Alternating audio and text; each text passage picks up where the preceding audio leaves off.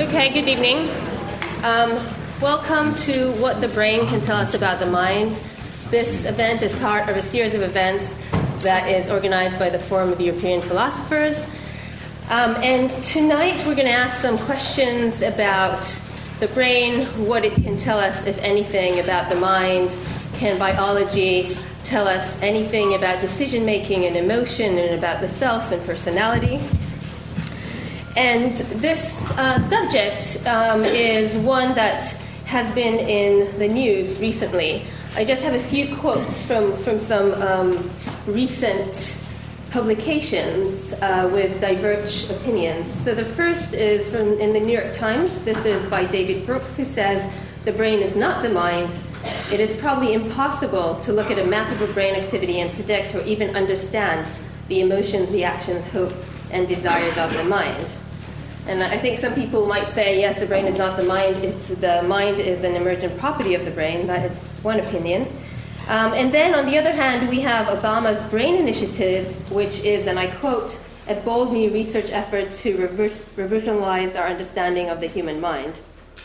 And in response to David Brooks, Eric Kandel, the Nobel Prize winner, also in the New York Times, said, "In years to come, this increased understanding of the physical workings of our brain will provide us with important insight into brain disorders, whether psychiatric or neurological, but if we reserve, it will do even more. It will give us new insight into who we are as human beings." So tonight we brought together some speakers who might have different opinions about this question. We have Ray Dolan, who's a professor of neuropsychiatry and director of the Wellcome Trust Centre for Neuroimaging at University College London. Nikolas Rose is professor of sociology at King's College London, and Peter Hacker is emeritus research fellow from St. John's College, University of Oxford. I am Tali Sherritt. I'm a neuroscientist at University College London. And the way that this event will work today is that each of the speakers will have about 12 minutes to speak, then we'll have a discussion on stage, and then it will open for Q&A. And before I introduce our first speaker, let me just say that if you're tweeting today, the suggested hashtag is LSEbrain. So, our first speaker today is Ray Dolan. He's a professor of neuropsychiatry at UCL and director of the Wellcome Trust Centre for Neuroimaging. He studies the neurobiology of emotion and decision-making. He has published over 400 peer-reviewed papers and is constantly ranked among the top 5 most cited neuroscientists in the world in the field of neuroscience. He has received numerous awards, including the Golden Brain Award, the International Max Planck Research Award. He was elected the Fellow of the Academy of Medical Sciences in 2000 and the Fellow of the Royal Society in 2010. And he will start our event today.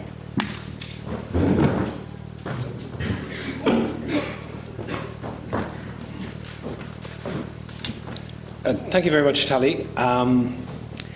So I'm going to lead off, and of course leading off, will sort of speak or make the argument for the brain being important. And indeed, the question for many might be thought as ill-posed. Yet, I have to acknowledge that sort of reading newspapers, listening to people like David Brooks, and dare I say, hearing people like Ray Dolan, this question generates a lot of heat and debate, despite the fact that we would think it absurd if the same question was posed in relation to respiration or digestion. So let me start with a few assumptions that I think are not likely to be a matter of opinion and which might command a broad consensus. But I know I'm sort of putting a faith in the audience a lot here. Firstly, as respiration is a key function of the lungs and digestion is a key function of our alimentary tract, then you can equally describe the mind as a key function or property of the brain. Put simply, the brain is the organ of mind. There's no mind stuff that is independent of brain activity. Secondly, like everything else in the biological world, our brains and its products, our minds, have been shaped by evolutionary selective pressures. The nature of these pressures have changed over time. Thirdly, I would contend that there are continuities between our mental lives and those of other species, specifically our close relatives, other primates. Indeed, recent evidence points to a likely sophisticated mental structure in our deceased relatives, Neanderthals and Denisovans. And this is also consistent with overwhelming evidence now emerging from genetic data that there was a very powerful interbreeding between humans and Neanderthals and Denisovans, evident in genetic traces. This is the case for people who live in Asia, North America, Europe, less so for people living in Africa. So to illustrate the evolutionary argument, let's take human vision as an example, or vision in general. Over 1/3 of our brain is devoted to visual processing. We can reasonably assume that its dominance reflects its relative advantage to bipedal mammals. By comparison, the percentage of our brains devoted to other senses, such as taste and olfaction, is pretty paltry. This, of course, contrasts with other species. For example, a shrew, where a large part of the brain is devoted to olfaction and a relatively small part of the brain is devoted to vision. I think we can also assume that the adaptive pressures faced by our hominid ancestors, say over 1 million years ago, were different for those in place that have confronted us over the last 100,000 years. The type of pressures more proximal in time are likely to relate to factors such as increasing socialization and a move from a hunter-gatherer to an agrarian-based existence. Selective pressures in this context are likely to have had major consequences for our brains, arguably leading to the emergence of language and a sophisticated theory of mind. It's also worth bearing in mind that the engine of evolution, as expressed in our physical makeup, has a habit of leaving residues. An extreme example here is an appendage called the appendix in our alimentary tract, which there is no obvious function. This is also likely to be the case for our brain. We still retain an ancient alarm system centered on a part of the brain called the amygdala that we know has remained in place largely unchanged over 500 million years. The crocodile provides a living fossil of this unchanging architecture. So, what are the basic facts we know about the brain that inform our knowledge of the mind, and what are the challenges? I'm going to address this question from the perspective of different scales of reference. And for the sake of interest, as I go up the scale, I'll take more liberties in terms of the claims I make. That's not allowing me, however, the liberty to make preposterous claims. Let's first consider the brain at the microscopic level. Now, for those of you who are not experts, we know that the brain is composed of billions of neurons, or elements, 100 billion in all, each of them making perhaps up to 10,000 connections. So these neurons are separated from each other, but they make contacts across microscopic gaps called synapses. The strength of connection between these synapses is subject to dynamic change, strengthening and weakening on the basis of experience. This is usually referred to as brain plasticity, and it's known to form the biological basis of a core faculty of mind, which we can refer in this context to stable memory or persistent memory. So what does this level of organization tell us about the mind? Well, if you have failure to express this experience-dependent plasticity at synapses, it has profound consequences for our minds. It results, for example, in an inability to learn new information or material. And if the situation worsens, it means that we lose persistent or stable memories that we've already acquired. The classic case is the tragedy of Alzheimer's disease. In other words, it leaves a person so afflicted with a greatly impoverished mind.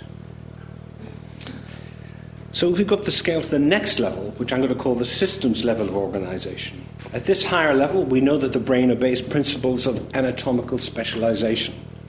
This means that distinct cortical areas support specialized functions. Let's again take the example of vision. Vision is represented by the back of the brain, it's called the visual cortex. But within the visual cortex, there is subspecialization. discrete aspects of visual processing are subserved by discrete aspects of anatomy. So colour, form, motion, each have their specialized zones. What follows from this is that our visual experience of the world has to arise out of an integration or conjoining of these functions across specialized processing units. This stops us from inhabiting a world that is visually fractured. If we suffer brain damage, we can become privy to this fractionation, as, for example, in people who cannot experience motion, referred to as kinetopsia, or people who don't experience colour, achromatopsia. Although I do not have time to go into this principle of functional specialization further, it goes without saying that this is a hierarchical process and that this specialization goes right up the scale to include specialization for abstract representations, planning, and indeed the attribution of value to things in the world. So how does this systems level of knowledge help us understand what we call the mind? Well, at the most general level, it tells us that what we call mind is an ensemble of specializations. This being the case, it follows that we can lose bits of our mind while preserving other bits. I'm going to give you a few examples. Take the example of damage to a structure called the hippocampus, which is a structure involved in memory. It's important for learning or acquiring new autobiographical memories. A person with damage to this structure no longer can acquire new autobiographical memories, and at the same time will not be aware that they have this impairment. In other words, a mind with this type of damage will no longer apprehend the true state of affairs as it pertains to themselves.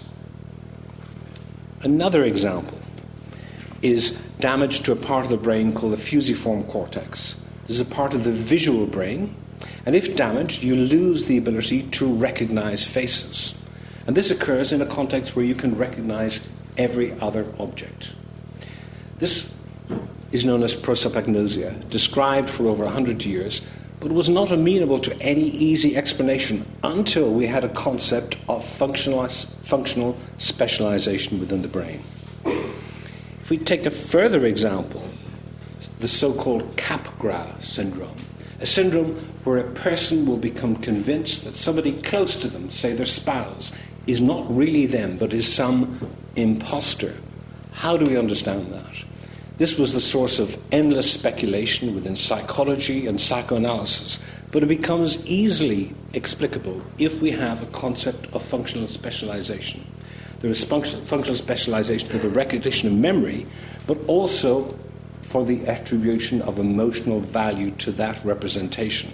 If they are disconnected, then you can have an experience of a person you're very familiar with, perhaps love, but where their image no longer evokes that emotion, leading rationally to the idea that they have been replaced by an imposter. So these black holes in our minds are only understandable if we have a concept of brain structure and of brain functional specialization.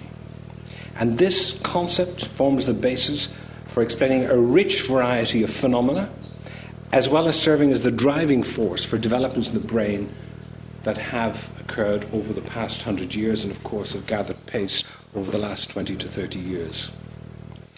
The third level of conceptualization of the brain is the idea of functional integration. And this builds on what we know is the functional specialization of discrete units. And it pertains to the idea that these must be brought together in order to give coherence to our mental life. So where can we experience this coherence or lack of coherence within an intact brain? Well, if you were to take a drug such as LSD, described as a mind-altering drug, in such a scenario, we're likely to experience visual hallucinations, but more likely to experience something called synesthesia. And this is where an experience in one sensory modality evokes an experience in another. And a very common form of this is where a word will evoke a specific colour. This is also a phenomenon that occurs outside the context of having taken drugs.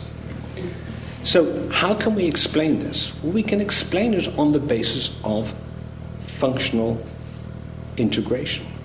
Because what we've got is a situation where the drug has changed the connectivity between a part of the brain that represents words and represents colours. And so information that would normally be segregated from the colour region, evoked by a word, is propagated there. Now, I mentioned earlier that evolution might leave residues of the past, and this equally applies as much to our brain as to any other organ. And some of the best examples of human irrationality might reflect this residue. For example, our susceptibility to vary our preferences depending on whether an option given to us is framed in a positive or negative light, the so-called framing effect described by Daniel Kahneman. This often occurs in the context, say, of medical advice, where you're offered a treatment, and where a physician might say, if you have this treatment, you have a 10% chance of dying. Or the physician might say, give you the same information by saying, if you have this treatment, you have a 90% chance of living. Of course, the information is exactly the same, but the decision whether to accept or reject the treatment is critically influenced by the frame in which it's presented. We now know that this bias in choice is driven by this vestigial structure which I refer to as the amygdala. So what we can tentatively argue is that some forms of irrationalities of the mind can arise out of an evolutionary specified hardwired response system that still remains in our brain. It's important to acknowledge that the language of the brain is not, of course, the language of the mind. As yet, we've no Rosetta Stone that facilitates a direct translation between the two. The language of brain sciences include concepts such as action potentials, neurotransmission, synaptic release, and this finds no easy translation into concepts of the mind. For example, concepts such as beliefs, intentionality, motives, let alone states such as love or hate. But even here, I go as far as to suggest that general theories of how the brain works are beginning to provide insight into these high-level concepts. So let's take the perplexing issue of beliefs. An emerging account of brain function is that to reduce the dimensionality of our ongoing sensory experience, where we're bombarded by visual inputs, auditory inputs, gustatory inputs, etc., the brain constrains the processing space by forming predictions about what are the likely sensory inputs. This is what enables you to catch a ball that somebody throws to you, because in principle that ball could come to you at any speed, from snail pace right up to close to the speed of light. But we know in the real world that actually balls thrown to you travel maybe between 5 and 15 miles, 20 miles an hour if you're not a top-class cricket player. So we already have a prediction that we can use to constrain our sensory motor system. So these predictions can be couched in terms of beliefs, which I would refer to as probability distributions over likely future states of the world. These beliefs are susceptible to change based upon the sensory evidence. In other words, ongoing experience is a dynamic interaction between inputs, the sensory evidence, and the predictions generated in our brains. It's intriguing that this type of functional aperture might begin to explain some of the most complex pathological states of mind. So take the common case of acute confusion, or in medical parlance, delirium, which is often seen in medical hospitals where you've got conditions such as liver failure, what you see in alcohol withdrawal, or delirium tremens, or following intoxication with, say, cholinergic drugs, such as atropine poison, a poison used by Aztec Indians.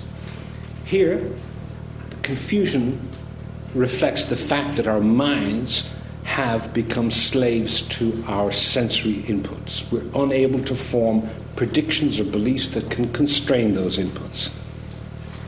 On the other side of the coin, we've got delusions, where our beliefs or predictions about the world have become impervious to the sensory evidence. We now know that key process in determining this dynamic is the role of what are called neuromodulatory agents, drugs such as dopamine or acetylcholine. And this now begins to provide us with an important approach to understanding such high-level complex phenomena. I'll finish by pointing out that in certain domains there are serious perils associated with failing to acknowledge a connection between brain and mind. The most telling examples, of course, occur in jurisprudence, where there's abundance of examples. One clear example that many of you might know might be the singer Marvin Gaye, who was shot by his own father, who was a preacher. This might be seen as an example of the father's anger at his son having gone down the road of a rock and roll, drug-infested, porn-addicted lifestyle. However, when he came to trial, it was discovered that his father had a tumour that was pressing on his prefrontal cortex. Now, I'm not saying that provides the full explanation, but I'm saying that it would be it would be a great injustice to overlook that fact. So, to conclude, I take a strong view that to deny the brain is the organ of the mind is akin to being a flat earther. Understanding the brain has emerged as one of the most informative ways we have of understanding the mind. We must, of course, beware of hubris and admit that in spite of great progress in brain sciences, we have as yet not progressed beyond the most elementary descriptive stages. We are in the foothills in our search for knowledge of the relationship between mind and brain. Pursuing a deep understanding of how the brain generates the mind entails not only a lot of hard work, dead ends, and disappointments, but also a fair amount of silly science. However, we should be tolerant, and none of these should be showstoppers. Thank you.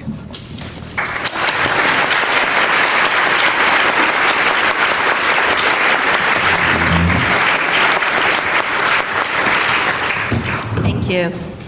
Our next speaker is Nikolas Rose. He's a professor of sociology and the head of the department of the newly launched Department of Social Sciences, Health and Medicine at King's College London. He was previously a professor at the London School of Economics. He's written a few books, and today I believe he's going to tell us about his latest book, which is titled Neuro, The New Brain Sciences and the Management of the Mind, which he co-authored with Joel Abirashad. Thanks very much, Tali, and it's nice to be back here at the LSE, where I spent 10 happy years. For those of you expecting polemics, I should probably start by saying that there's not all that much that I disagree with about the talk that you've just had. But rather than, apart perhaps from the raising at the end of the forensic issues of neuroscience, which perhaps we'll come back to in question time, but let me just say a little bit about my own approach to these issues. As Tali said, I'm a sociologist, happily in a sandwich between the neuropsychiatrist and the philosopher. And my work over a long time has focused on one particular question, which I suppose you might think of as a question of identity, although I pose it really slightly differently. So my question is, who do we think we are, us human beings? How have we come to think about ourselves in that way, and with what consequences? Now, I've had a particular focus in trying to address that question of who we think we are on the development, especially since the middle of the 19th century, of what one might call the positive sciences of the human being, the sciences, and now the neurosciences, their languages, their explanations, their visions, and their forms of expertise. About 10, 12 years ago, when I began the field work in philosophy, as I term it, which led to that book, Neuro, which Tali was kind enough to mention with my good colleague Joel Abirashad. When I started doing this field work on the neurosciences, I was anticipating that we were on the cusp of a profound renegotiation of the idea of what it was to be human. That work that I was doing followed on from about a decade's work on the life developments in the life sciences and biology and genetics, where I'd argued that there was a profound somatization reanimation of the sense of ourselves as somatic or corporeal beings, and an organisation of our ethics, and indeed our profound sense of what we can hope for, what our destiny might be, which is organised around our somatic existence. And I was anticipating something similar happening in relation to the development of the neurosciences. What in particular I was thinking of was the possibility that we would see a closing down of that deep interior space, which historians of the sciences will tell us opened up in the 19th century. The space of mental life, the space of the mind, an interior space between the organs and conduct that could only be understood in terms of its own laws, its own processes, and its own internal attributes.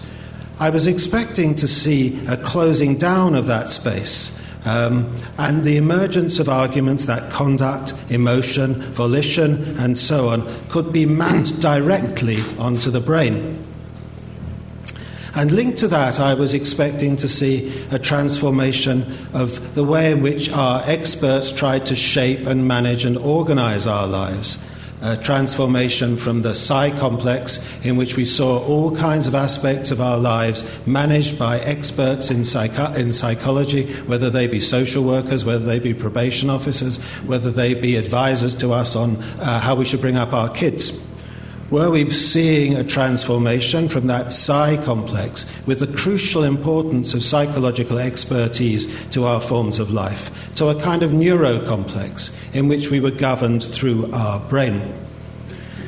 Well, actually, in the 10 years or so that I spent working with neuroscientists, partly in a terrific network called the European Neuroscience and Society Network, where we work very closely with neuroscientists across Europe, what I found was a much more complex picture. And I think we possibly get a hint of that more complex picture in the talk that we've just heard from Ray Dolan.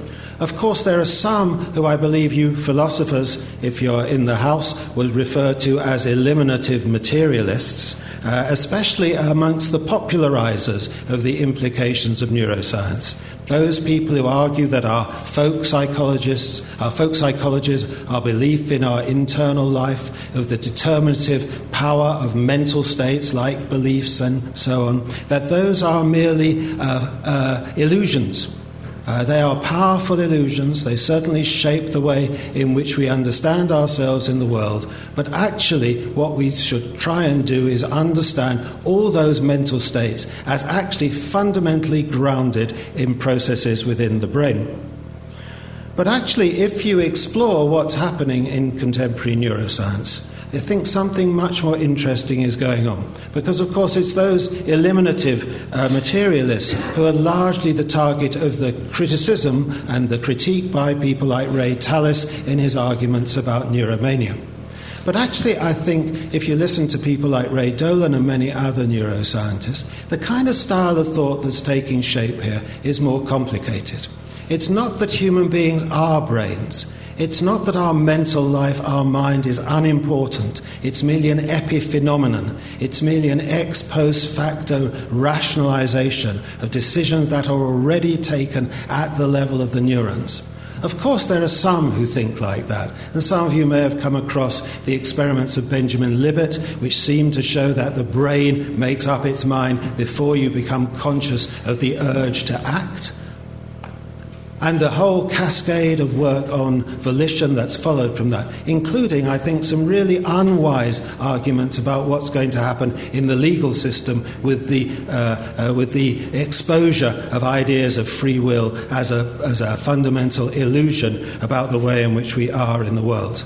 But I think those Ben Libet experiments are overhyped and really don't characterize how the styles of thought that are beginning to emerge.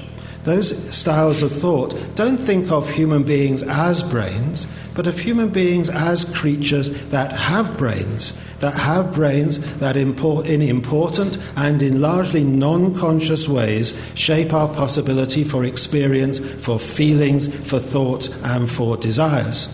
Now, the terms that are used to explain that relationship between our feelings, thoughts, wishes, and desires and these neural processes, I think are hand-waving, but nonetheless point to an interesting problem which I'll talk about in a second. They say that our mental states are subserved by, or that our mental states have neural correlates in the brain, or our mental states are underpinned by neural processes, or we couldn't have mental states without neural processes. Most of those things, I think, in some vague way, hint towards a relationship that we need to try and understand. But I think we need to recognize that not only do we not understand that relationship, but we don't even have the beginnings of a language to think about that translation between neural processes and mental processes. In any event, of course, there's absolutely nothing new in the belief that much of what shapes our conscious experience happens at an unconscious level. Of course, that was the profound insight of psychoanalysis, but not only of psychoanalysis. Most cultures throughout human history have recognized that humans are shaped and mobilized by forces that they don't understand and are beyond their consciousness. That the ego and consciousness is not master in its own house. And if I may be forgiven in an audience of neuroscientists and philosophers to quote the heretical psychoanalyst Jacques Lacan said, "At the very moment when I assent to my identity, I am wagged by another." So that understanding that it is a fantasy, an illusion to believe our ego is in control of our actions or perceives and understands even the smallest part of what it is that shapes us, is not as radical as some people argue. And yet, while we know a huge amount about the brain at the molecular level, the earliest level which Ray Dolan talked about in his short talk a moment ago, we know almost nothing about how those events at a molecular level translate up even to molar levels of circuits within the brain, let alone to mental levels and whatever. We don't even have the language to think about this. Now, some might say that problem which is largely posed by the huge role that reductionism has played as an experimental paradigm in the neurosciences, that conundrum of how we move from understanding events at the neuromolecular level with this profound neuromolecular gaze that has taken shape in the neurosciences since the 1960s, that can be resolved by neuroimaging. We have a bottom-up understanding of mental processes based on our understanding of the molecular attributes of synapses, of neurons, of membrane potentials and so on. But we can have a top-down understanding of how these events are integrated into large-scale processes in the human brain by observing the human brain in scanners and through the processes of neuroimaging. Now, this, I think, has become a very, very powerful way in which neuroscience has come to impact on our understandings of ourselves in our everyday world. But actually, I think those images that we have from neuroimaging are profoundly misleading. And we need to understand just how misleading they are if we are going to be able to make some sense of how we do move from the molar to the molecular. There's an old argument in sociology and history of science called tools to theories, that what starts off as a tool ends up as a theory. And I think that tools to theories hypothesis, actually formulated, I think, initially by a historian of statistics called Gigerenzer, that tools to theories hypothesis actually captures something really interesting about what's going on with neuroimaging today.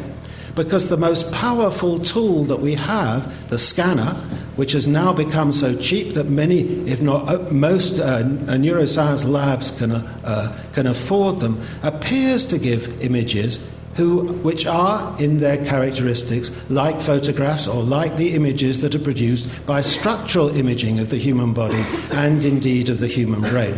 But of course they're not. They're highly complex simulations of patterns in the human brain based on the hypothesis, not a hypothesis I think that should go unquestioned, that changes in levels of blood oxygenation in different regions of the human brain indicate which regions of the human brain are actively involved in certain mental processes. This idea, this localization thesis, I think has many fundamental problems with it. First of all, there's a problem of scale. As you probably know, neuroimaging works in terms of imaging the blood flow changes in a voxel in the human brain. Well, a typical voxel at the highest level of acuity in contemporary neuroimaging contains 5.5 million neurons, hundreds of thousands, if not millions of synapses, 22 kilometers of dendrites, and 200 kilometers of axons of nerve fibers. So what scale should we try and understand the brain at? As one neuroimager said to me in the course of this research that I was doing, it makes no sense at all to read a newspaper with a microscope. And yet, to some extent, neuroimaging is reading a newspaper, that is a machine that is capable of producing mental states, with a microscope that is seeing what's happening at very small, and perhaps even then not small enough, levels of acuity. The second problem, and I think this is another fundamental problem in neuroimaging, is the idea that it is the brain that is the sole location of the functions that are being observed. You place an individual in a scanner, in a room where they're instructed by a scientist to carry out certain tasks, and yet all you observe in your image is what's happening in the brain. You rather ignore the fact that brains are in skulls, that skulls are in bodies, that the brain, in the normal course of events, receives information from throughout the body, and indeed that brain and body are fundamentally intricated in a set of social relationships. To separate out from that simply what's happening in changes in patterns of blood oxygenation in the brain seems to me to ignore certain rather important things that we've learned in the social sciences and indeed in the cognitive sciences over the last 150 years. Not only the fact that the brain is perhaps the most malleable of organs, constantly open to flows of information and data and sensations from the body and from the world outside, and constantly transforming at timescales from the millisecond to the decade. Not only ignoring that, but ignoring most of the functions, ignoring the fact that most of the functions which we attributed to brain are actually in human reality distributed functions. Take language, for instance, take cognition in general. So I have no time to go into these theses of the extended mind or distributed cognition. But I think we're in danger in a whole series of ways, in these top-down ways of thinking about the brain, of attributing not only false concreteness to the image, but attributing false individuality to what we see as happening inside the brain, and failing to recognize that the brain in humans, in naturally occurring situations, is one key element in thought, one key element in will, one key element in desire, but it's neither the origin of nor the sole location of those functions. The experimental reductionism in the neurosciences has really helped us understand a huge amount about what goes on at that basic neuromolecular level. But as we've seen again and again and again, the problems of scaling up are not just technical problems, they are conceptual problems.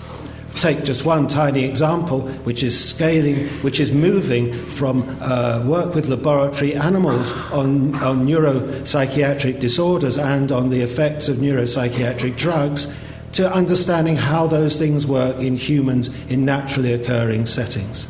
The failure of translation from the lab to the clinic is very well known in neuroscience, but it has a conceptual and not just a practical basis, it seems to me. I'll just conclude by saying a little bit about one of the activities that I'm involved in, which is the Human Brain Project. The Human Brain Project, you may have heard about that, is 1.3 billion euros allocated to it by the European Commission to build, the conventional way of thinking about it, to build a virtual brain. To build a virtual brain. But if you look at, and actually what the Human Brain Project is, which is slightly more interesting than that, it's not a data generation project, it's a data integration project. It starts from the fact that there are something like 100,000 papers, refereed papers, published in the neurosciences every year, and yet the data from those 100,000 papers exists in silos in different sectors of neuroscience and is never ever brought together into an integrated understanding of the human brain. Part of it is integrating that data, and part of it is trying to integrate the data that's held in hospitals and clinics and clinical records in all the sites across Europe where people are treated for brain diseases, and trying to see if you can extract from that massive amount of big data the signatures of brain diseases and link them to their progression across the life course. If you look at the publications of the Human Brain Project, and indeed if you look at the publications of Obama's Brain Initiative, I think you'll see there's a difference in the technical publications that you see there from some of the popular statements. The popular statements, I think, do illustrate a certain problem of hubris amongst the scientists, amongst the neuroscientists. Over-promising. We're going to find the solution to brain disorders. We're going to understand the secret of consciousness. We're going to reveal the secret of this most complex of all human organs. But if you read the Human Brain Project and you read what's said in the Brain Initiative, I think you'll find that they end up pretty much in the place where Ray Dolan ends up. These are hugely complicated issues. They are going to take 10, 20, 30, 50, maybe 100 years to resolve. Many of these issues we don't even have the language to pose, let alone the language to resolve. I'm a great admirer of neuroscience, and certainly agree that we've known more in the last 20 or 30 years than we have in all the decades before that about the functioning of the human brain. But I think we need to avoid hype, avoid oversimplification, avoid reduction, avoid belief that we know in anything more than a slogan the fact that mind is what brain does. Maybe mind is in part what brain does, but the story is much more complicated than that.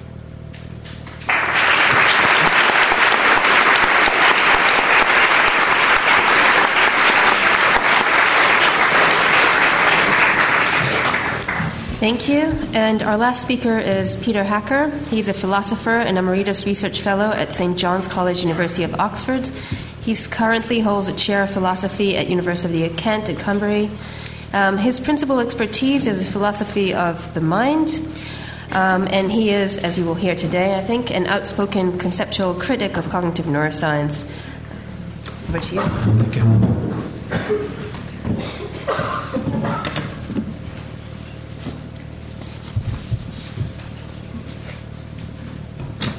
Well, I think there may be slightly disappointing consensus among us this evening, which I confess I hadn't fully expected.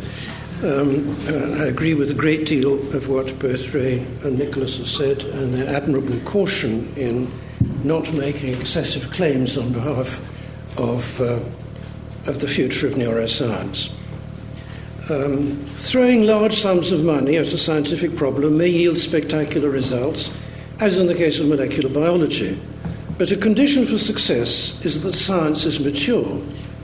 It is mature precisely to the extent that, firstly, its technical methods are trustworthy, secondly, its conceptual foundations are sound, and thirdly, its questions are cogent.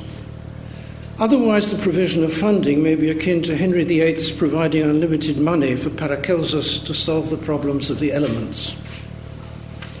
Now, I hope the latter comparison is wrong, but I'm sure that the former one is. Initiating a brain project is altogether unlike support for molecular biology. Although neuroscientific research has made spectacular progress, it is evident that only the surface has been scratched. The fundamental technology and statistical methods that have informed tens of thousands of scientific papers over the last 2 decades, such as fMRI, are anything but uncontroversial, indeed controverted by their inventor Ogawa. However, the reliability of fMRI is not a subject upon which a philosopher has any license to comment.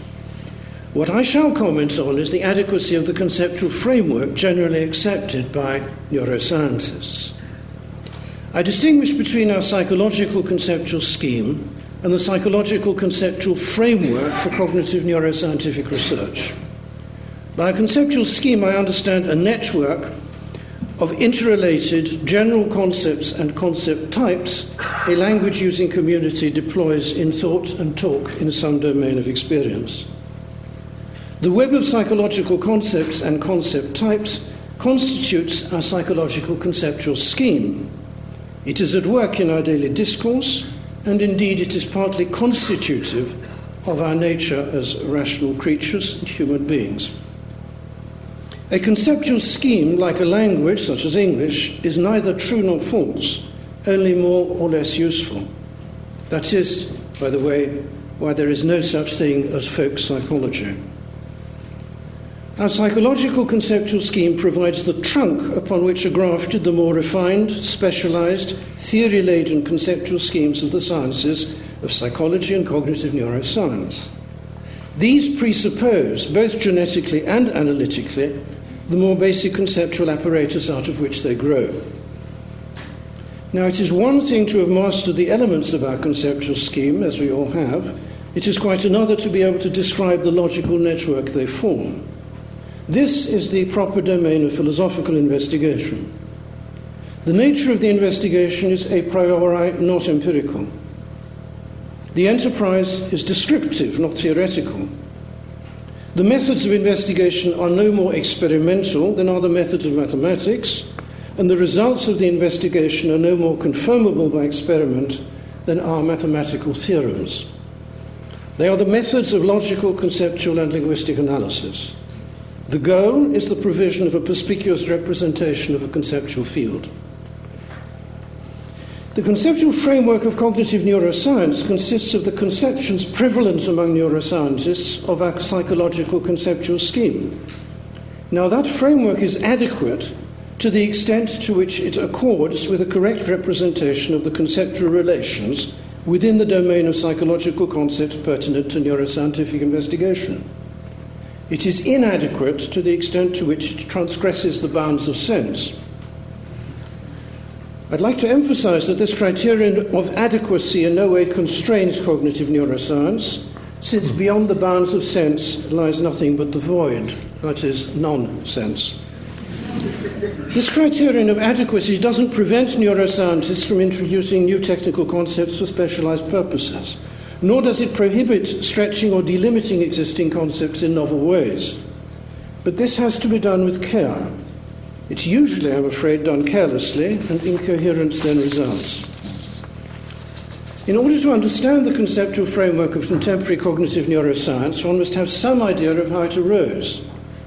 Until the 1960s, the conceptual framework accepted by leading neuroscientists was broadly dualist, a less than coherent amalgam of the woefully inadequate Cartesian and empiricist philosophies of psychology.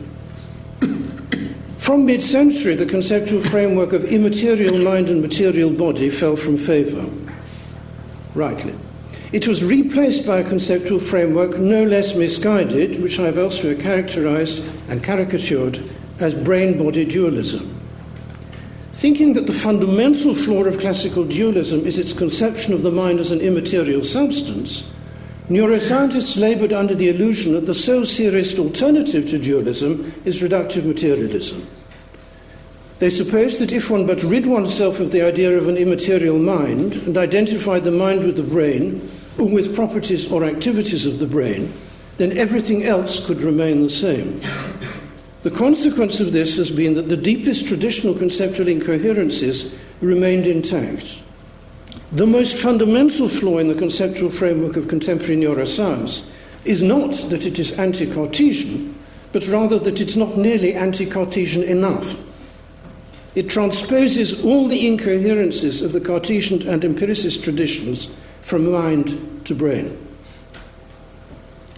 The crypto-Cartesianism manifest in current neuroscience is indeed everywhere evident, and I shall give 5 examples.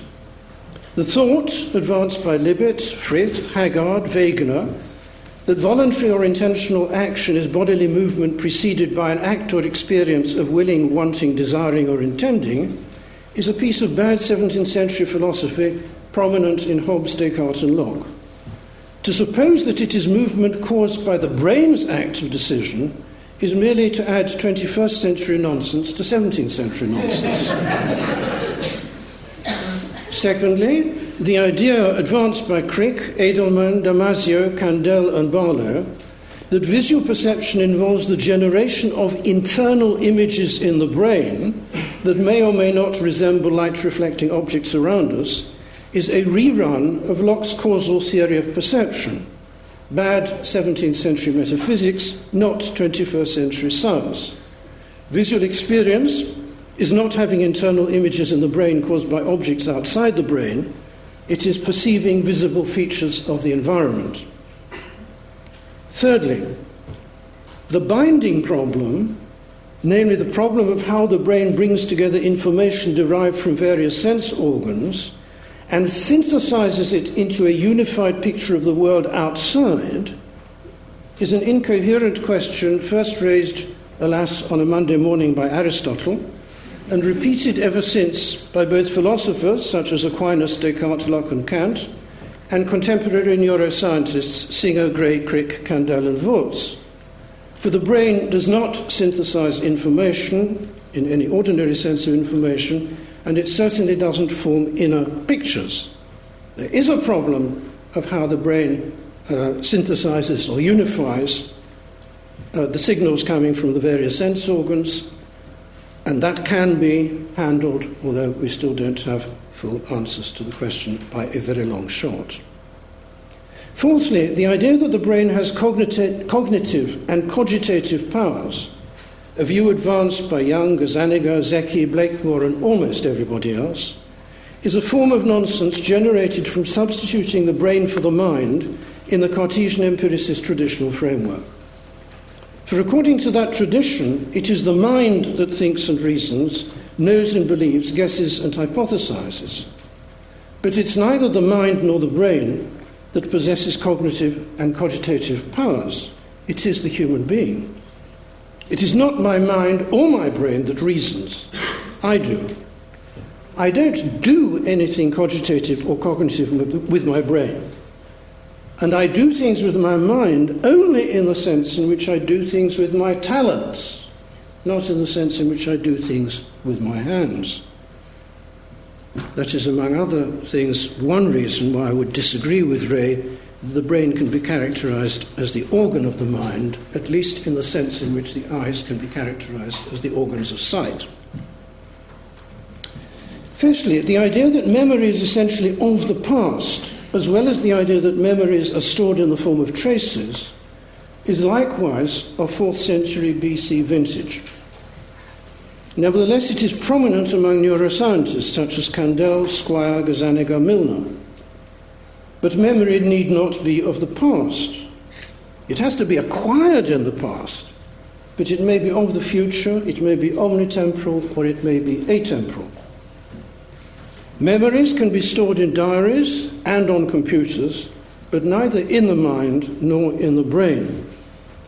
To remember is to retain knowledge, not to store it. A fortiori memories cannot, logically cannot, be, I quote, stored as changes in strength at many synapses with a large ensemble of neurons, as is suggested by Squire and Kandel. Of course, brain changes may indeed occur in the hippocampus and remain there for a long time. These may be conditions for the retention of certain abilities, as is indeed the case with rats learning how to negotiate a maze.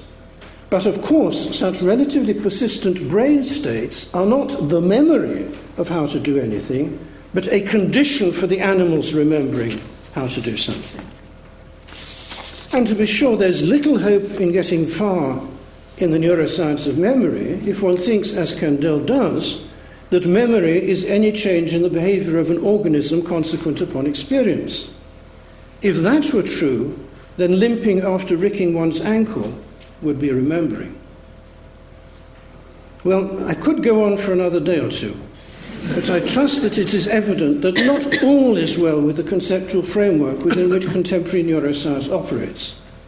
But if the conceptual framework is awry, then incoherence ensues.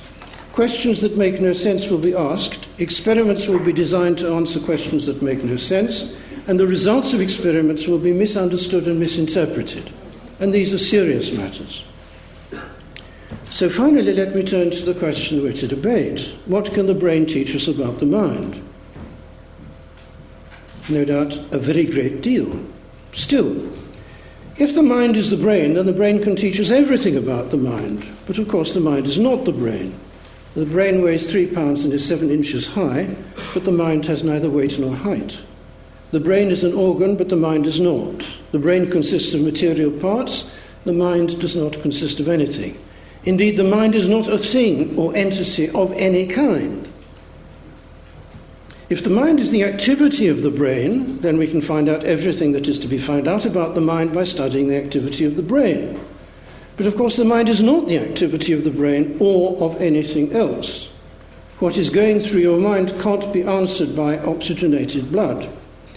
And if electrochemical impulses are being transmitted from one part of the brain to another, say from the chiasma to the visual striate cortex, it does not follow, since it makes no sense, that impulses are being transmitted from one part of the mind to the other. If the mind is what the brain does, as Professor Rose suggested, then studying what the brain does will tell us everything there is to know about the mind. But of course the mind is not what the brain does. The mind does not metabolize oxygen or transmit neural impulses to the muscles of the body. Finally, if the mind is an emergent property of the brain, as Vernon Mountcastle suggested, then we can find everything that can be found out about the mind by studying properties of the brain. But the mind, to repeat, is not a property of anything, let alone a property of the brain. Brains doubtless have many properties, but the mind is not one of them. It's human beings that have minds. And of course, they would not have minds but for their brains. So far, so not very good. One thing is clear. The brain cannot teach us what the mind is, nor can the study of the brain resolve conceptual problems, such as do we have free will, any more than the study of mathematics can resolve problems in physics. So what is the mind? Well, it's perhaps not a very good question, for it makes us expect the wrong kind of answer, namely an answer beginning with the words, the mind is a so-and-so, or the mind is an such-and-such. But the mind isn't an anything. Perhaps the question, what is the mind, is like the illicit question, what is a sake? Just as we can ask, what is it to do something for another's sake, so too we can ask, what is it to have a mind? To which the answer is that to have a mind is to have an array of abilities of intellect and rational will characteristic of language-using animals. To have a mind is not to possess some entity, material or immaterial, that is causally related to the body. It is to be able to do a vast range of things. It is to be able to think, to imagine, to reason and to deliberate. It is to be able to infer consequences from grounds, derive conclusions from premises. It is to be able to acquire and retain knowledge, to harbour beliefs and opinions, to recollect and not merely to remember. It is to be able to act for reasons, to weigh reasons for action, to deliberate and to come to a decision on the basis of reasons, to form intentions and to make long-term plans. It is to be capable not merely of contentment and satisfaction, but of happiness. And it is to be capable of knowledge of good and evil, and so on. We study abilities by studying their exercise. That is why cognitive neuroscience can never displace psychology. But we can also study what makes abilities possible. Since all our abilities and their exercise depend, among other things, upon the normal functioning of the brain, the study of the brain can reveal what makes it possible for us to possess the kinds of powers we possess. Above all, it can teach us how damage to the brain through injury, disease, or aging can deprive us of the abilities characteristic of our species, or can lead to the withering of these powers. And 'tis thereby that we may be able to ameliorate or cure the dreadful neural diseases that afflict mankind. Cognitive neuroscience will be able to achieve such goals more efficiently and reliably if it rids itself of the numerous deep conceptual incoherences that characterize its current conceptual framework. Thank you.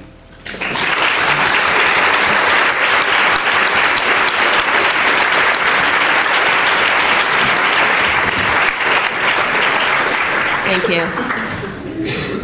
We don't have as much time as we were hoping for, but maybe just one question before we open up for everyone else. Maybe I'll give you, Ray, an option, some time to respond, and let me ask you a question. Talking about neuroimaging and fMRI, what do you think is the role of fMRI in neuroscience and in understanding the mind, and why has it been getting such bad reputation? Yeah, well, I think we heard one reason is that this is a technique that has become cheaper, more common. There's a sense, particularly within psychology departments, that you cannot now do psychology without an MRI machine. So I think there's a lot more of it happening, and if there's a lot more of it happening, it's like, you're going to have a lot more bad science. But I think there's some fundamental misunderstandings about neuroimaging too, because imaging isn't just about images. It really has nothing to do with images. The images are just simple ways of statistically representing something. And a very common misconception propagated by a lot of philosophers, Jerry Fodor would be a case in point, assume that it's just all about sort of pictures of parts of the brain lighting up. It's not about that as is practiced now. So let me give you one example.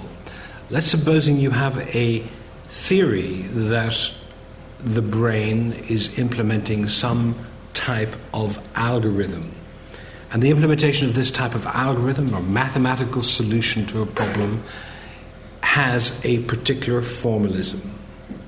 Now, the implementation of any algorithm is going to use energy. You can track that energy usage by using the proxy called bold. If you think that, say, learning a task has a particular algorithmic form that you can write out as an equation, you can ask where in the brain is this algorithm being implemented. Your theory is, or your hypothesis is, that there is an implementation of this. And if the algorithmic function that you have changes dynamically over time, and a certain activity in the brain changes dynamically over time, then you have perhaps good evidence that in this part of the brain and nowhere else, an algorithmic function approximating that is implemented in this part of the brain. So I think what I'm saying is that imaging is not about images as practiced in the best places. It is about testing theories of how the brain works at a very, very high level, and also testing theories of how it doesn't work in disease. So I think it's very easy parody imaging, because A, it gets a lot of money, B, there's an awful lot of bad imaging neuroscience around. But because there's a lot of bad neuroimaging around, it doesn't mean that this isn't one of the most powerful tools we've ever had for studying the brain. Let me just say that I think a misconception is that a lot of times it's not even about the where in the brain. So a lot of the research is not about where in the brain what region is doing what, but how is it doing it? What is the computation that's underlying it? And so it's not about localization, which is a mistake that people make all the time. And when you see that image in the brain, it's not necessarily telling you there's more activity in this part of the brain in condition A or B. It's much more complicated than that. It's showing you this is a part of the brain that does some kind of computation, and mostly a lot of time we're interested in what computation is the brain doing and not necessarily where is it doing it. And I think when you're talking about misrepresentation, I feel that there is indeed a lot of bad neuroimaging, but I think more than bad neuroimaging, it's more about bad journalism of neuroimaging. That's, I think, a worse problem than the actual bad science, I as agree I see it. Totally, because if I had to look at all the instances of really bad papers or really bad descriptions of papers as might appear on the BBC website, etc., the latter are the real culprits. I mean, I'm sure there is some very good neuroimaging. I'm sure we're sitting next to some very good neuroimagers. But I think it is disingenuous to blame the journalists. I think the journalists may be to blame and the popularisers may be to blame. But I've read an awful lot of neuroimaging papers that do precisely seek to identify where in the brain something is happening and suggest that a change in blood oxygenation level in this area of the brain, demonstrated in a rather peculiar way, actually, because all neuroimaging shows you is the change in blood oxygenation in a voxel in a three-dimensional space that then has to be mapped, usually, onto a standard atlas of the brain, not Ray's brain or Tally's brain or my brain, but a standard atlas of the brain for various technical reasons. Anyhow, which does seek to argue that because this is the area of the brain that shows increased levels of blood oxygenation in this task or in this condition, say in a condition where you see a picture of a certain sort, and that this is an area of the brain that also shows increased blood oxygenation in another condition, say when you're given a fear or an anxiety test, that therefore this image and fear and anxiety are intrinsically linked because of what's happening in a particular area of the brain. I don't think you need to look to the social scientist or the historian of systems of thought to look at this. There's a wonderful paper by Nikos Logothetis, I think from 2008, which studies many of these misrepresentations in the way in which brain images themselves are often forced to report their studies. Many of the images that I spoke to were very hostile in the way in which we've just heard to these localization theses, and indeed hostile to the suggestion that they should show the picture of the brain in their scientific papers, and they argue that it was the editors of the scientific journals who said you need to put the picture and not just the statistical analysis in your article. So I don't think it's just sloppy journalism. Of course, brain imaging doesn't tell you nothing. But exactly what it tells you in a highly distributed system like the brain, where many things are going on at the same time, a highly complex parallel processing system, to suggest that what you see by blood oxygenation in one area of the brain, ignoring everything that happens in the resting brain, by the way, because you subtract out what's happening in the brain apart from in this particular condition. I don't think it's just the journalists. It's not just a journalist, but I just want to comment on that. So you were talking about the problem of reverse inference. Yeah. So if we think that the amygdala is involved in fear, and then we see the amygdala activate while you're thinking about we see an Obama or face, another presidential, then that means that we're afraid of that person. The reverse inference is a problem that's well known, and it's not something that you would see now in top journals by good scientists. It's something that, that's when people review papers, if they see reverse inference, it's something that they're quite aware of. It's a problem that has been a problem for a while, but it's not a problem that you would see now very much in the top scientists in top journals, as well as not the problem of using just fixation as a baseline, which is the second problem that you talked about. So, yeah, I think it's very important we don't get down to a discussion. This is not a discussion about the rights and wrongs of neuroimaging. It's important that neuroimaging is just a technique. It's a technique that some of us will use if we've got a question that can be answered by that technique, but all of us use a lot of different techniques and are not just fixated on neuroimaging. So the topic is not really today about a critique of neuroimaging.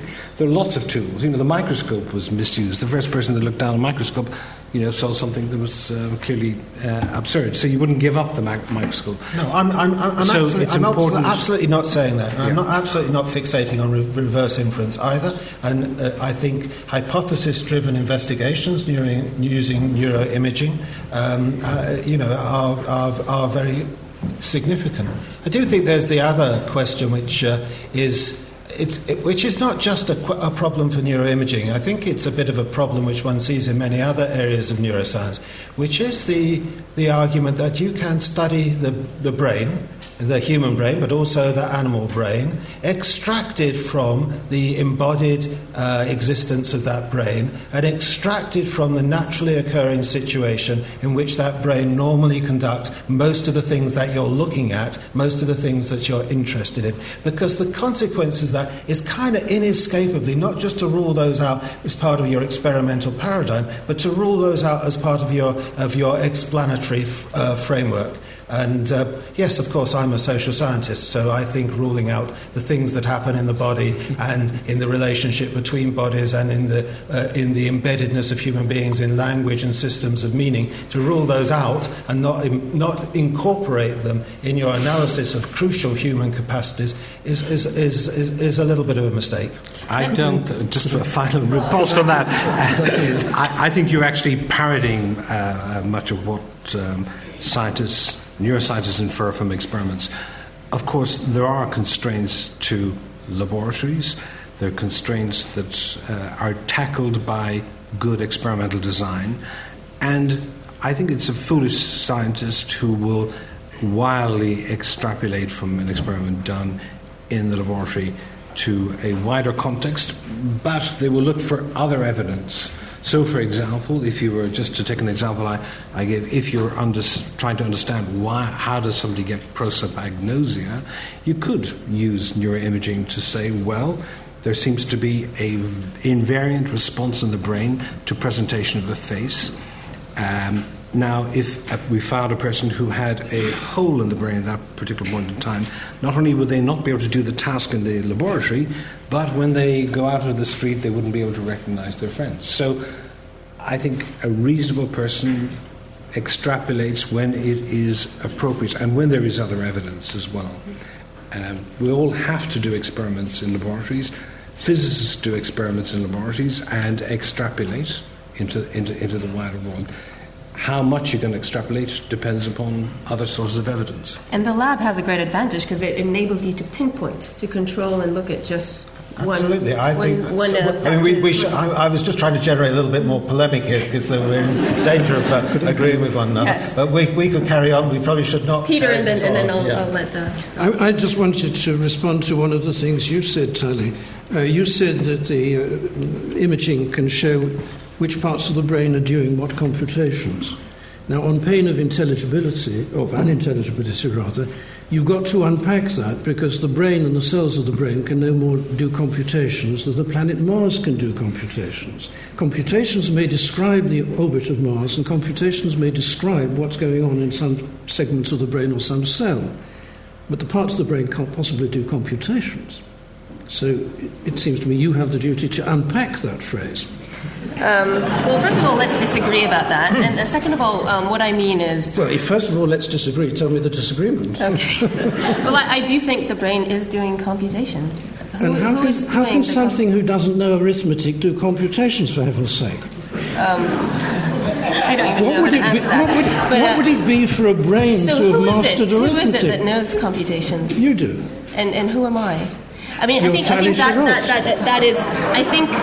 a major... I mean, that's the basic of our disagreement. I think I am my brain. You think that you're your brain? Absolutely. Then you're only 7 inches tall. Every feeling, every thought, Without my brain, I wouldn't be me, but without this arm, I would still be me. Without my legs, I would still be me. But without the brain, even without a part of my brain, I would not be me. No, without the brain, you'd be dead. True. that doesn't mean exactly. that you are your brain. As I pointed out to you, you're more than 7 inches high. I think thank goodness. Even if I was without my legs, I would be shorter, what I am now, but still I would be me. The brain is not a limited case of a mutilated human being. The brain is an organ of a human being. It is an organ in virtue of which human beings can do all the remarkable things that they can do. Damage to which means that they won't be able to do the remarkable things they can do. But you're certainly not your brain. Let's put it like that. Every thought I have is generated by my brain, to my opinion. Every feeling that I have is generated by my brain, to my opinion. If that simply means that you couldn't have any of those thoughts or feelings without a brain, then of course what you say is true. But that's all it amounts to. It doesn't mean that the brain is doing the thinking or the feeling. You're doing the thinking or the feeling, which you wouldn't be doing if not for your brain. I think that's why I'm not a philosopher. I'm a neuroscientist. I can't answer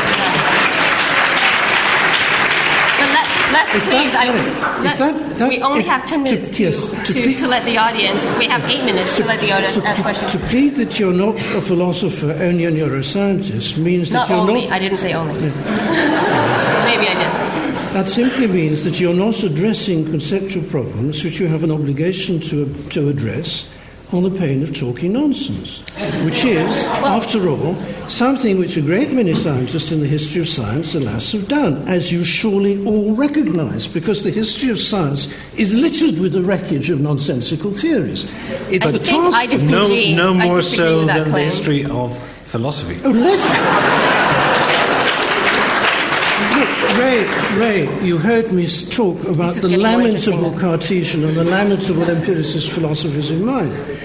Philosophy makes more mistakes than science because it's the task of philosophy to crawl along the boundary lines between sense and nonsense, and understandably, very often, you fall over into the nonsensical side. The task of philosophy is to crawl along the boundary lines between truth and falsehood.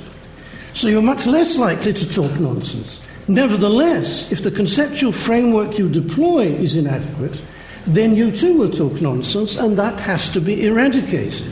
And the way to eradicate it is by careful conceptual considerations. On my next...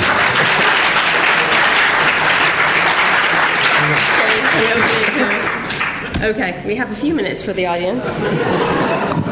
But no nonsense, please. There's a mic here somewhere. Yeah, there, with a cap. Thanks. First thing I want to do is comment upon the lack of resolution about the complaints about the lack of resolution of neuroimaging. Neuroimaging is in the status in today, it's in the first generation, but there are all kinds of technologies emergent. And so it would be wrong to say that neuroimaging is neuroimaging. It's like saying that Galileo was able to look at ships entering Venice with his first telescope. That was but the first telescope. That was not the Hubble telescope. And so not only there are different emergent imaging technologies, but also technologies able to manipulate the brain to extraordinary resolution, which actually answer many of the objections that Peter Hacker has made. For instance, optogenetics. We know that by firing certain neurons, we cause certain forms of behavior to absolute resolution. And interestingly, another thing which has been completely ignored is behavioral genetics. The mind emerges not only from the brain, from genes. You delete certain genes, and certain mental properties, certain properties of the mind disappear, which again refutes your claim that it's the body and that it's incoherent to say it emerges from the brain. I find an incoherence in your claims of incoherence. Do you want us to respond? I mean, my response, of course, you're absolutely right. There's imaging that works at the level of the single neuron and in multiple different ways. That's not where we are at the moment. So partly what I was talking about was where we are at the moment. But the other point that I was trying to make was that actually this is not just a technical question, it's a conceptual question, because we do not yet understand at what scale it is appropriate to try and image those kinds of processes. So that would be one question. The other point that you raise about stimulating neurons to cause a certain kind of behavior is quite interesting. One of the characteristic ways in which a lot of the neuroscience works is saying if you damage this part of the brain, then this kind of behavior no longer takes place. But I don't think you should assume that there's a kind of reciprocality between damaging a bit of the brain and the behaviour not taking place, and arguing that therefore that is the bit of the brain that is, in some sense or other, where that bit of behaviour or where those thoughts take place. So there's not a reversibility between the pathology and the consequences of the pathology, and then believing that that site that is lesioned is, in a sense, the site where this happens. Of course, understanding the consequences of those pathologies is absolutely crucial, and I think you can do that perfectly well without getting yourself into the kind of philosophical minefields that Peter Hacker has kind of suggested that you're traipsing in. I don't think you are actually traipsing in those minefields, but that's another question. Okay, we're going to take 2 questions at a time. Over there. I have to say, I resent a bit the comment from Dr. Hacker when you say the neuron has to know arithmetic. I think it's a much more basic representation and metaphor that you use when you say that the brain is doing computations. All you need is basically a clicker, a transistor, right? And you can represent any operation in binary form. It's more of a metaphor. I wouldn't say you need a conceptual understanding of arithmetic at the neuronal level. I don't know what you would say to that. Well, if you admit that it's a metaphor, I'm perfectly happy. What I told Tali was that she's got to unpack it. If you unpack it as a metaphor, that's fine. Now it's your obligation to unpack the metaphor, because a metaphor is insignificant unless you can unpack it.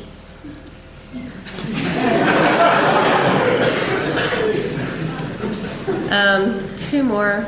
One down here, and then at the back over there. I had major brain surgery 4 years ago to remove a very large skull base tumor. I emerged from the surgery with face blindness, with a loss of visual memory, with certain types of visual memory, with an inability, very tremendous difficulty in learning to use new tools. I'm still using XP. Windows is no longer supporting XP in April, and I can't learn a newer one. I'm terrified.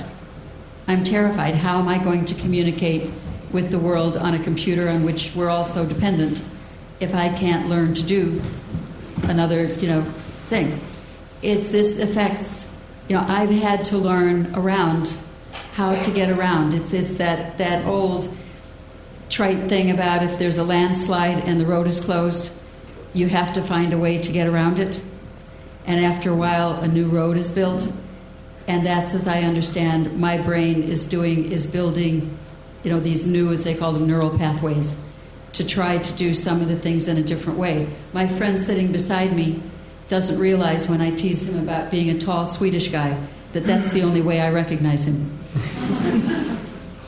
And that if he is sitting down in a crowd, I won't know who he is. There's things that the brain does, there's amazing things the brain does, and also ways that people respond and say, there's nothing wrong with your brain, you're articulate, and refuse to acknowledge that I'm having some difficulties with some things. As you say, my brain and my mind are the same. I don't have memories of childhood. They're not located in my elbow. Thank you. Thank you. I think just to highlight the positive side of it, which is the brain is very flexible, and like you say, if we have some kind of impairment, the brain many times finds other ways to solve the problem. And I do mean the neuron solving the problem, the brain solving the problem. Okay, one very, very last question. Yeah, sorry. My question is to the whole board. I think we can all agree that one of the problems is the fact that you guys disagree about your language and how to describe the mind. Can you see any time in the future where you can work together and find a language with which we can all go forward and better understand the mind, using both what we've found with fMRI machines, which I'm sure Peter Hacker, you agree, don't really work that well, but we're working on it, and what has been found with psychology in order to better understand the mind? Well, I think philosophy has a very important role, and I think one of the roles it has is making clear the assumptions in our that we deploy the right sort of semantic sort of frame of reference for a problem. I'd be very happy to work with a with a philosopher that I could really have an extended conversation with, and that I could understand. And I'd be more than happy if there was a consensus that this would help neuroscience in my next grant application to also apply for a position of a philosopher. And when I go before the panel, they'll say, well, can you justify it? They say, well, we can understand everything else here, but that philosopher, what's that going to do? Well, then, if that argument would be sustained, it would be a lot of fun. But, you're going to have to drink lots of cups of coffee and... But, so I'm saying that, yes, philosophy has an important role. I think philosophy hasn't done itself a great service because a lot of it seems to couch itself in semantics and a type of obfuscation. But, when we hear articulate philosophers as we're here today, my ears prick up. It doesn't seem to me that, in principle, there any difficulty at all in getting on, in reconciling what I hope is decent philosophy with what neuroscientists are doing. That is, everything neuroscientists can do can be described without the kinds of flaws, if I'm right, that they very often suffer from, that their work very often suffers from. I think philosophers who do their job properly can provide good, fruitful and constructive criticisms to neuroscientists, and everything cogent that the neuroscientist wishes to say will be well expressed. I worked for some years with Max Bennett in Australia, very intensively. It was an enormous fun. I learned an enormous amount. I hope he did. And I don't think that the result is without interest. After all, the task of philosophy, in this respect, is clarification of the conceptual apparatus which the neuroscientist employs in his work and in the description of the results of his work. Whether that's done by a philosopher or neuroscientist doesn't matter a hoot. This isn't a trade union dispute. It's a question about different kinds of intellectual activities. Empirical intellectual activities are one thing, and examination of the conceptual structures and framework that describe those activities is another thing, and they're done by different methods. No amount of neuroscience research is going to clarify what it is to have a mind. That's a conceptual question. Equally, no amount of neuroscientific research is going to shed light on the nature of freedom of the will, a thorny conceptual question, but not one which admits of empirical resolution. I don't think there's any problem except problems of communication. Now, those are great because of the departmental organisation of our universities. It's also true that an awful lot of philosophers, particularly philosophers who work in the domains of philosophy of mind and cognitive science, sing the hallelujah chorus to the scientists. Now, it's my profound belief that scientists don't need hallelujah choruses. What they need is cogent criticism which will help them. Hallelujahs won't. But I do think it's perfectly possible and highly desirable that we should cooperate more.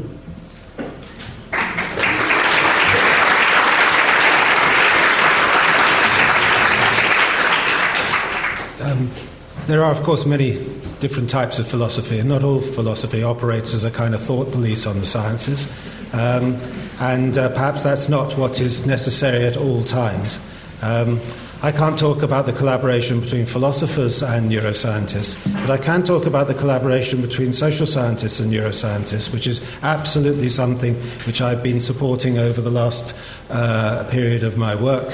To give you one tiny example, social scientists for 150 years since the problem of urbanization arose have been talking about mental life in the metropolis. How is the human mind and human mental life transformed when humans move from a rural to an urban environment? Classical work in sociology has been done on that, and classical work in the relations between sociology and psychiatry and social psychiatry over the first 50 years of the 20th century. That relationship has unfortunately broken down. and that some of the work that I'm doing with my colleagues at King's is trying exactly to build those collaborative relations where you do work between social scientists, historians and neuroscientists to explore the ways in which the mental life of individuals and groups is transformed by their living in different kinds of urban and rural environments. Something which is crucial actually as we seek to understand some very pragmatic questions, which is why rates of certain types of mental illness vary enormously across different kinds of urban environments. So I'm kind of interested in the collaborations rather pragmatic and empirical, around pragmatic and empirical questions. And there I hope that it is possible, especially for people at early stages in their career, to recognise that they can find mutual ways of posing the questions and mutual experimental and empirical designs to try and resolve them. I'd like to just add an addendum, because if Nicholas thinks that I'm functioning here as a thought policeman, he's misidentified it altogether. Philosophers don't tell neuroscientists what to say, what they can think, what they like. If they want to talk nonsense, it's fine. That's their affair. What the task of the philosopher is not to tell neuroscientists how they should or shouldn't talk, but to point out to them when they talk nonsense, when they transgress the bounds of sense by committing, by, for example, ascribing mental predicates to the brain which it only makes sense to ascribe to the animal as a whole, or when they misrepresent the nature of memory by describing it as any change in the behaviour of the organism consequent upon experience, and so on and so forth through some hundreds of examples. Now, the error of the neuroscientists is not stipulating new uses. Neuroscientists can stipulate as many new uses as they wish, and it's innocuous as it stands. The error comes when the new use is crossed with the old use, and inferences are drawn from the new use which can only be drawn from the old one. Then incoherence results. That's something that philosophers can point out. If the neuroscientist doesn't wish to heed the philosopher, that's fine too, but nonsense results. Do you have the last word? Well, the last word. I'll give Ray the last word. But everybody will want to have the last word. But just going back to your... I'll be the police. I'm going to stop. Definition of memory, the Candel, exchange of behaviour consequent upon experience. Yeah. That's limited, but it was also fine as a construct at a particular point in time. But contemporary ideas of memory embody the notion that memory is not only about the past, but also about creating models about the future, that we construct our futures that we have not yet experienced on the basis of acquired memories from the past. So I think there's a richer view of memory than you've described. But having a simple, inadequate definition is fine too. It provides a starting point. Most science evolves, and I'm sure that if you read a contemporary account of memory, say by Dan Schechter or people like that, you may have a much changed view. Thank you so much.